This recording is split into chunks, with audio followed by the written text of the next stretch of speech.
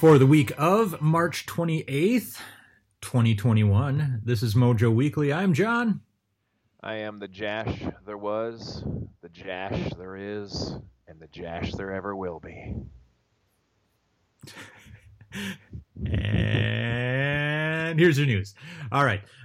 So Pokemon Go and Ingress developer Niantic is working with Nintendo on new apps that will combine real-world augmented reality technology, AR technology, and Nintendo's stable of characters. The first game coming as part of the partnership is an AR game based on Pikmin. Oh, that's kind of cool. Yeah, so as he yawns, it's kind of cool. You started with Nintendo, so I might have to fall asleep. Nintendo said in a news release Monday that Niantic's take on Pikmin will feature gameplay that will encourage walking and making the activity more enjoyable. The app will launch in 2021. It's being developed by Niantic's Tokyo studio, which was established in 2018. It's going to be very different from Pokemon Go, said the head of Niantic Studios. See, exactly what you were describing sounds bullshit. Sounds exactly like Pokemon Go. You're like, It's going to be very different. Oh, really? Do tell. And Shigeru Miyamoto said that Niantic's AR technology has made it possible for us to experience the world as if Pikmin are secretly living all around us. That sounds terrible. We will see. Next up, a report published Monday said that the PlayStation Store for Sony's PS3 and PlayStation Vita and the PSP, the stores for all three of those consoles will close for good in July and August, making digital copies of games for those platforms unavailable for purchase from then on. Sad times. You know, it's interesting because I had no idea that the PSP store was still even available. Yeah. I did. Wow. The Gamer is the name of the site. They cited unnamed sources familiar with the matter, so this is all unconfirmed at the moment. Said the PS3 and PSP stores will close on July 2nd, with the Vita storefront shutting down on August 27th.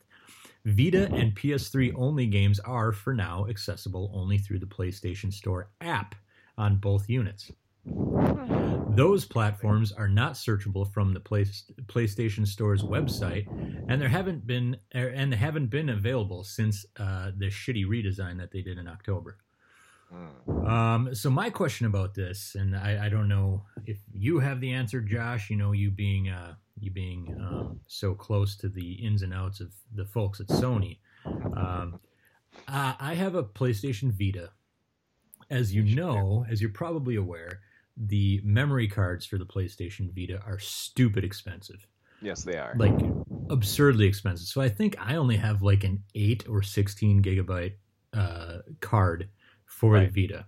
That said, I have way more games purchased or available to me via PlayStation Plus than would ever fit on that tiny 8 or 16 gigabyte card.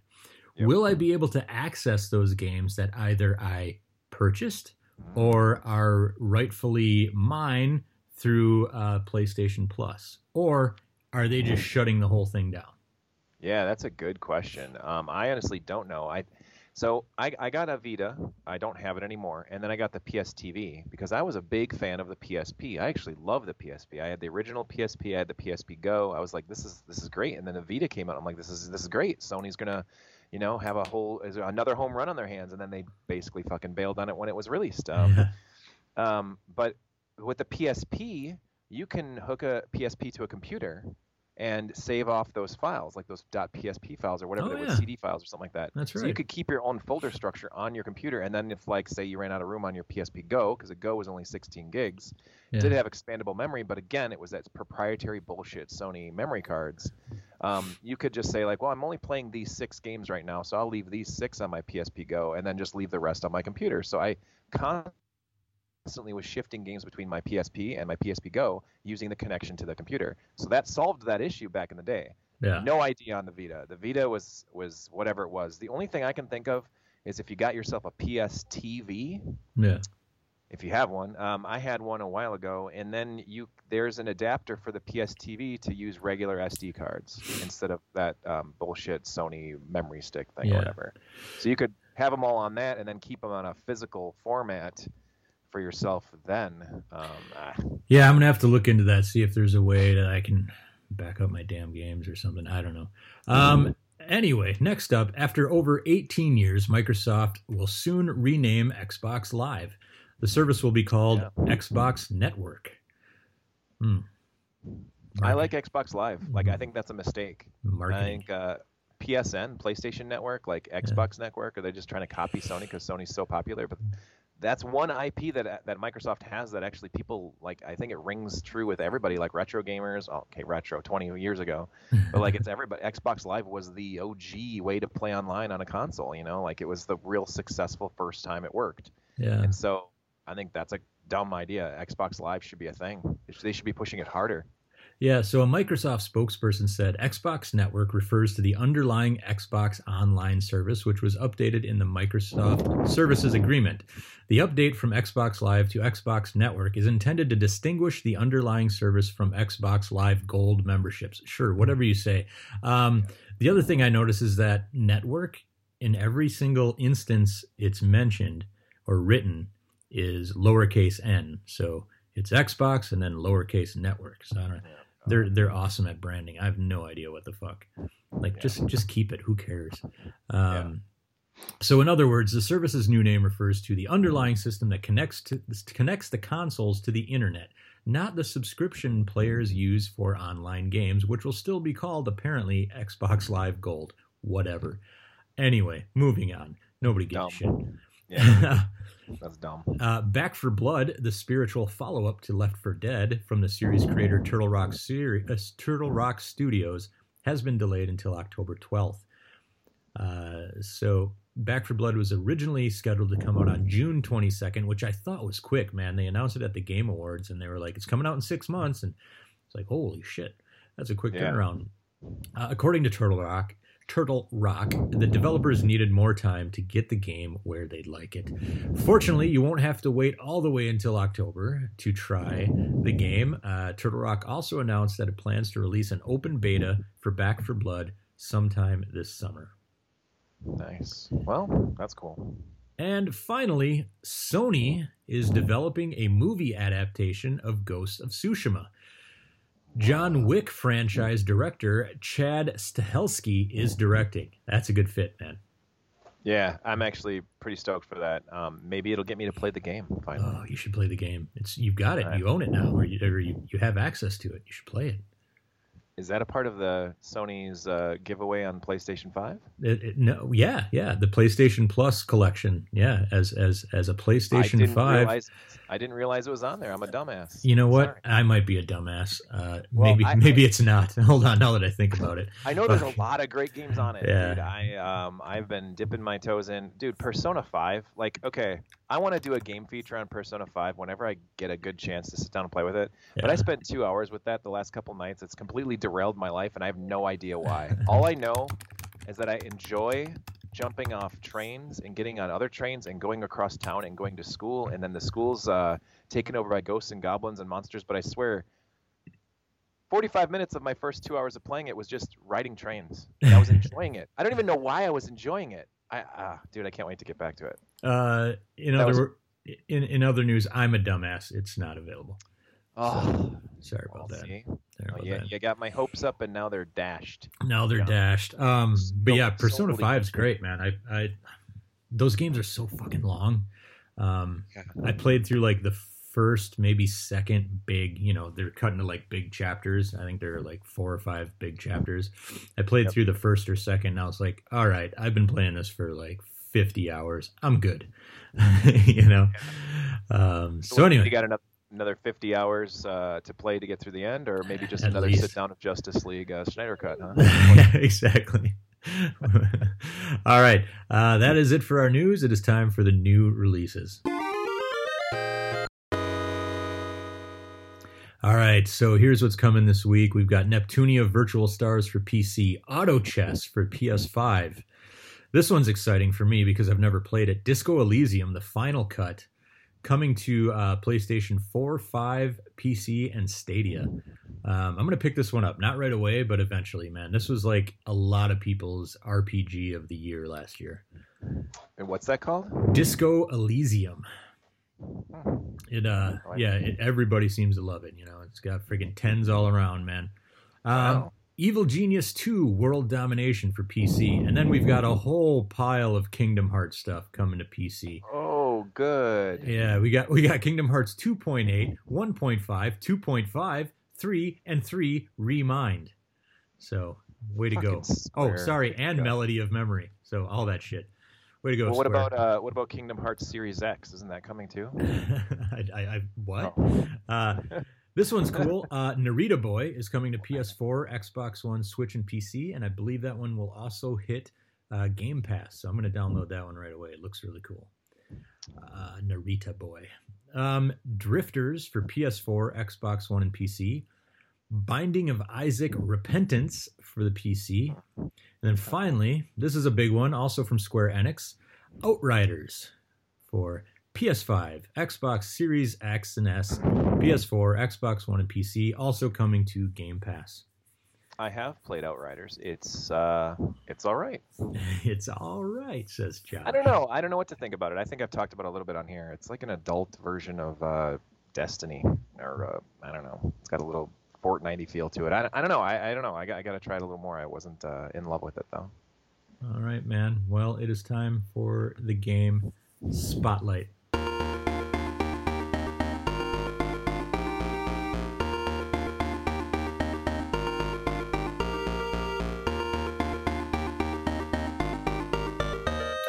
All right. Intergalactic Schmappreciation Month comes to a close this week, Josh. It's been a fun one. Every time I think I got the high score, Deadward comes in and sneaks up behind me and shanks me right in the back. Every single fucking time. And it's funny too, because every time I think I have a good lead on it going into, say, a Saturday, maybe a Saturday morning, and I'm like, I'm still number one. Yeah. There I am. And boom. Yeah. By the end of the weekend, I'm beat. On last week's Crimson Clover, I did so well. I scored 43 billion by the end of the first level. I found like some great scoring thing that I did, and I was like, nobody's beating this because fuck. I mean, after that, I mean, I still can't get past like 16 billion on the first stage. That it was some freak thing that I did that got me 43 billion. And I was like, I got this. And I was ahead by a good like 20, 30 billion. And last night, squeaked in under the wire, Deadward gets 44 billion. What? Yeah, so he's bastard. Shanks me. But anyway, our last game for the month, first game, is going to be 1943, The Battle of Midway. Oh. Classic arcade shoot-'em-up that was first released in 1987. It was the first follow-up to the classic 1942. And now, why we chose this one, Gruel and I, is because this one is available for free on the Capcom Arcade Collection. So you download the Capcom Arcade Collection, this one comes bundled in. And I believe the Capcom Arcade Collection, I know it's on Switch, I think it's on other consoles too. Either way, you should have pretty easy access to this. It should be a fun one for us this week. Classic, old school, shoot 'em up. So here's the deal for 1943. Best score on Score Challenge. So the reason Dale chose the Score Challenge mode is because options and continues are not allowed. So that will prevent anyone from being tempted to use the rewind feature that is otherwise available in the Capcom Arcade Collection. So not going to be able to rewind, and no continues are allowed. It's a straight up score chase. So that's what we're doing for that one. So, sweet. I mean, everybody's pretty familiar with the 1940X series, right? Yep. This game in particular is set in the Pacific theater of World War II off the coast of Midway Atoll. And you're just a little World War II plane called P-32 Lightning, and the controls are similar to what you come to expect from 1942 in the other series. Button 1 fires the main weapons, and Button 2 performs two special actions: a loop maneuver, which helps you avoid or one of 3 special lightning attacks, which is basically like your bomb. So players only have 1 life in the form of a large fuel meter, which is constantly depleting, but you can refill it by collecting power-ups, including the POW icon. So that's that, man. Hell yeah, dude. I used to love 1942 when I was a kid. I played it on the NES all the time, and in the arcade, at the old lesson gyms, they had 1942. So I hinted also at games. We are going to have a bonus game this week, if you can get your hands on it. This week is the bonus game is GG Aleste, which was a shmup released in 1990 for the Game Gear. It was only released in Japan, and it was one of the few Compile Game Gear games published by Compile rather than Sega. Yep. So Aleste is, a long-running series, or was a long-running series of shmups and space-themed games. And this one is available in, let's just say, if you want to get in on this bonus, you either have to buy it off the Japanese PlayStation Store in the Aleste collection, and I'll throw out the link in our Twitter at some point. But it's only available on the Japanese PlayStation Store. Otherwise, you can emulate the Game Gear in a variety of ways. So figure it out. So anyway, if you want to get in on the bonus round, using the default options to see the highest score you can get. That's it, man. That's it. It's the only way. So here's what Dale says. He says for the GG Aleste, it's GG Aleste 3 off the Aleste collection. Using the default options, see the highest score you can get in the only way to play by selecting Game Start off the main menu. So all you got to do is hit start and go. Get your highest score. I'm curious. The Aleste collection was available in the U.S. though, wasn't it? Not for PlayStation. No. Really? No. You can. So GG Aleste 3, I guess, is the game that we're looking at here. I thought it was the first one, but according to Dale, and I googled it, it's not available in the United States. I looked it up on the PlayStation Store before we started, couldn't find it. Dale sent me the link. Sure. Okay. Dale sent me the link for the Japanese version. So we're doing GG Aleste 3 is the bonus game, and I'm not sure how many people are going to participate in this one because it takes a little doing to get your hands on. But if you want a little fun, you can give it a shot, and Dale will at least be posting his score, so see if you can beat Dale. There you go. Time for the last question, son. All right, so we've been celebrating shmups all month because we love them. This is our last Shmappreciation episode of 2021. Instead of celebrating, Josh, we are going to talk about a shitty shmup. What is the worst shooter you've ever played? Your least favorite shooter you've ever played? I really dislike Deep Blue. That's yes. a TurboGrafx game. That's not very good. But the Atari Jaguar had a real shitty one, a real stinky one called Trevor McFur. In Crescent Valley or something like that. Something like Yeah. It had potential, but they rushed it out the door, and the fucking game had no music, so it was just like. Yeah. Man, worst. Man, I guess like Deep Blue is way up there. There's probably worse. I'm sure there's worse. But those are the two that popped in my head right away. Yep, I'm going to agree with you on Trevor McFur, and only because it is the last game I bought for the Atari Jaguar before I said, "All right, fuck this, I'm done." Yeah, and because it looked cool, like the screens all looked great. For the time, right? For the time, it had these big, colorful graphics and stuff, and Trevor McFur in the Crescent Galaxy was its name, and I bought it and played it for maybe 20 minutes, and I was like, God damn it, enough with this stupid system, and having no fucking music in 90% of their games, and playing like shit.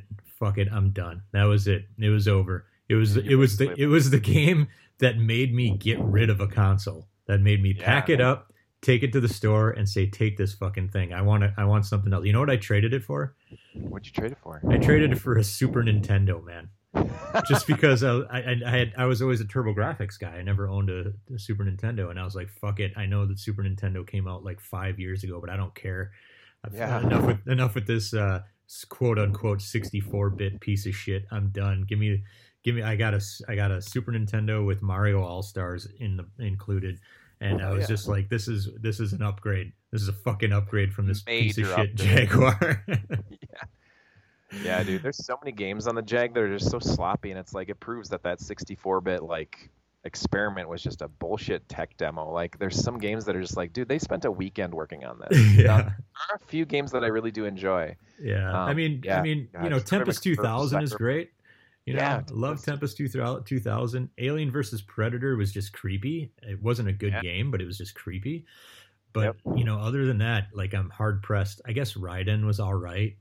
Raiden's all right. I really like Flip Out. You ever played that one? I don't think I played Flip Out. I like it. It's a stupid little puzzle game, but it's fun. Like, it's I don't know. It's a time waster. I really enjoyed it, and I still got it. Otherwise, I don't want to talk about Jag too much, but like Ultra Vortec and Kasumi Ninja both fucking rock. They are awesome party games. Get drunk and play them. You will laugh your ass off. All right. So is it like a good in a B movie kind of way? Yeah, they're like really bad Mortal Kombat knockoffs that are great. Right. Yes, Kasumi Ninja. I remember that one now. Yeah.